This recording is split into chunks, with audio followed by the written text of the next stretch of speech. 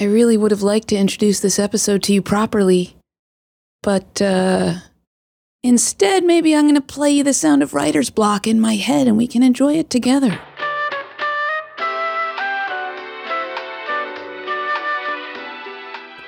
That's all I've got for this one.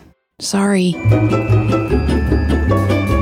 Welcome back to Why Are We Shouting? With me, Jill Salzman, here to help entrepreneurs get down to business.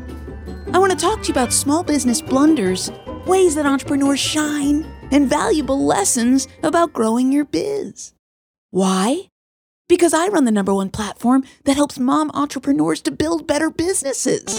It's called The Founding Moms, and we're always looking for women who want to get better at marketing, branding, and sales. It's a pretty awesome place. Go see it for yourself at foundingmoms.com. This week, let's talk about writing all the things that you have to write. It's tedious, it's exhausting, and it can drive a person up a wall because having to concoct so many words so frequently when you're running a small business is its own form of insanity. Don't you think? I just finished another Stephen King book. It's his memoir called On Writing, a Memoir of the Craft. It's a truly delightful read. I mean, who isn't a fan of one of his many books? From Carrie, to The Shining, to The Green Mile, to Misery, to It? I could keep going. He was really prolific. But this one's not scary. He's published 64 novels, if you didn't know, including 7 under the pen name Richard Bachman, and 5 nonfiction books. He's also written over 200 short stories. He talks a lot in the book about where he writes, what he writes, and how he's come to write a number of his greatest hits. It also gave me pause. Well, more like food for thought for those of us entrepreneurial folk who are content creators and need to come up with thousands of words in a variety of particular orders every day or week or month. In a given week, I write several newsletters. I might write an article or a blog post for my business or for somebody else's. I may fill out 2 to 3 interview forms sent my way from publishers that consider email forms interviews. I write or edit social media captions, and I write too many emails to count. I'd venture to say that it's enough to fill several books, and I've already published 2 of those too. Let's not even talk about website copy, marketing materials, or drip campaigns, okay? If you're like me, you need to come up with content to please readers. It's got to be chock full of value, and it's got to be concise. No one has time to read anymore, they say. While that's not exactly true, time is certainly of the essence. I mean, have you heard any of my previous podcast episodes? They don't even make it to the 15-minute mark.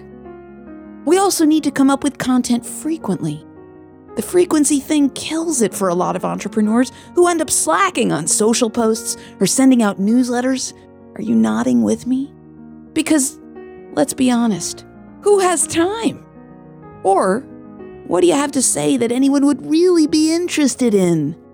That fear drives a lot of us into silence. It drives the rest of us into word hemorrhaging until we get it right. You could call it practice, or playing with words. I'm one of the suckers who does the former in some areas, like social media, and the latter in other areas, like my newsletters. The one thing I've noticed that you may have too, after years of writing, is that my readers have come with me. I didn't plan for it. Heck, I didn't even know I'd have readers. When I write a newsletter, I really do have something to say. And when it goes out to readers who really read the thing, they often have reactions, and they let me know exactly what those are. It might be an argument that I hadn't thought of. It might be that they were really inspired by the story or the quote that I included. One time there was a comment I made about a political figure who was a first in being a woman and a minority to shine on the national stage. And while the comment wasn't political at all, I received really ragey replies via email from folks who backed the opposing political party.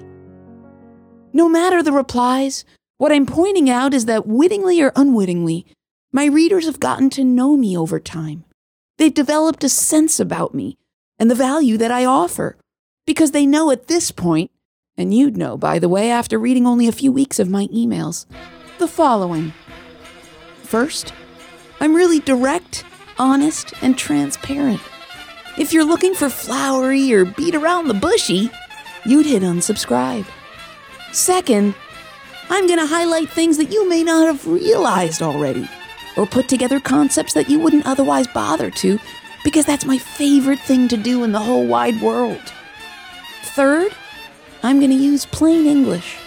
No giant vocabulary to wade through. No Shakespearean wandering through my thoughts that would exist only to make you think that I'm so smart. Too many entrepreneurs do that in an attempt to look educated, or wise, or knowledgeable. There's too much distraction from the point in doing that, and with so little time to capture your attention, I can't bear the thought of losing you. As I've noticed that my readers have come with me over the years, I've also noticed that I can lean on certain writing tricks that they know come with my brand. I can contract anything. I don't do I am, or I will, or I want to. It's all I'm and I'll and I wanna, because who has time? And because I know you won't doubt my spelling skills, you know I'm just getting to the point and fast.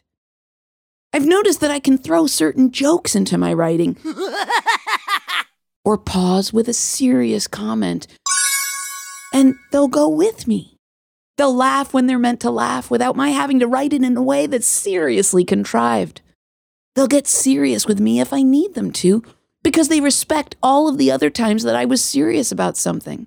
Like, this pandemic we had. Punctuating my writing here and there with something serious amid the lighter stuff gives shape to what I send to my readers. It's not always humorous 100% of the time. It's not always serious either. The mashup seems to be both their preference and mine. So if you're a writer in your business, and I'm going to go ahead and guess that of course you are, I wanted to make a couple of suggestions for you after a billion trials and tribulations on my end over the years. Don't be afraid to try everything. Usually I go through trials and tribulations so that you don't have to. But on this one, I recommend that you do. You can't learn how to do it from other folks giving you advice, and you won't know what your readers like or dislike until they tell you. And they will tell you. Write how you speak.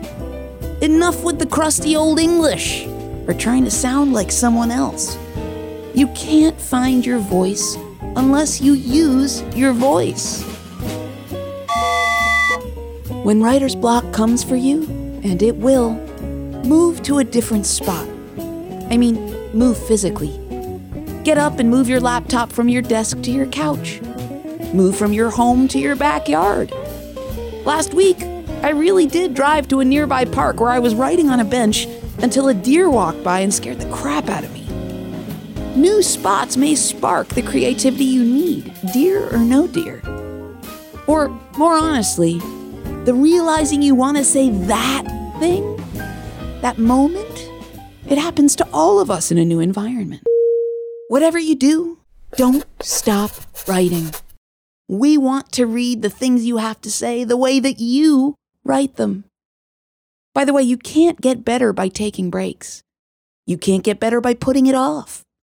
You can't get better by constantly reading everything, everywhere, and never writing. And no, we won't hate what you write. We may ignore it.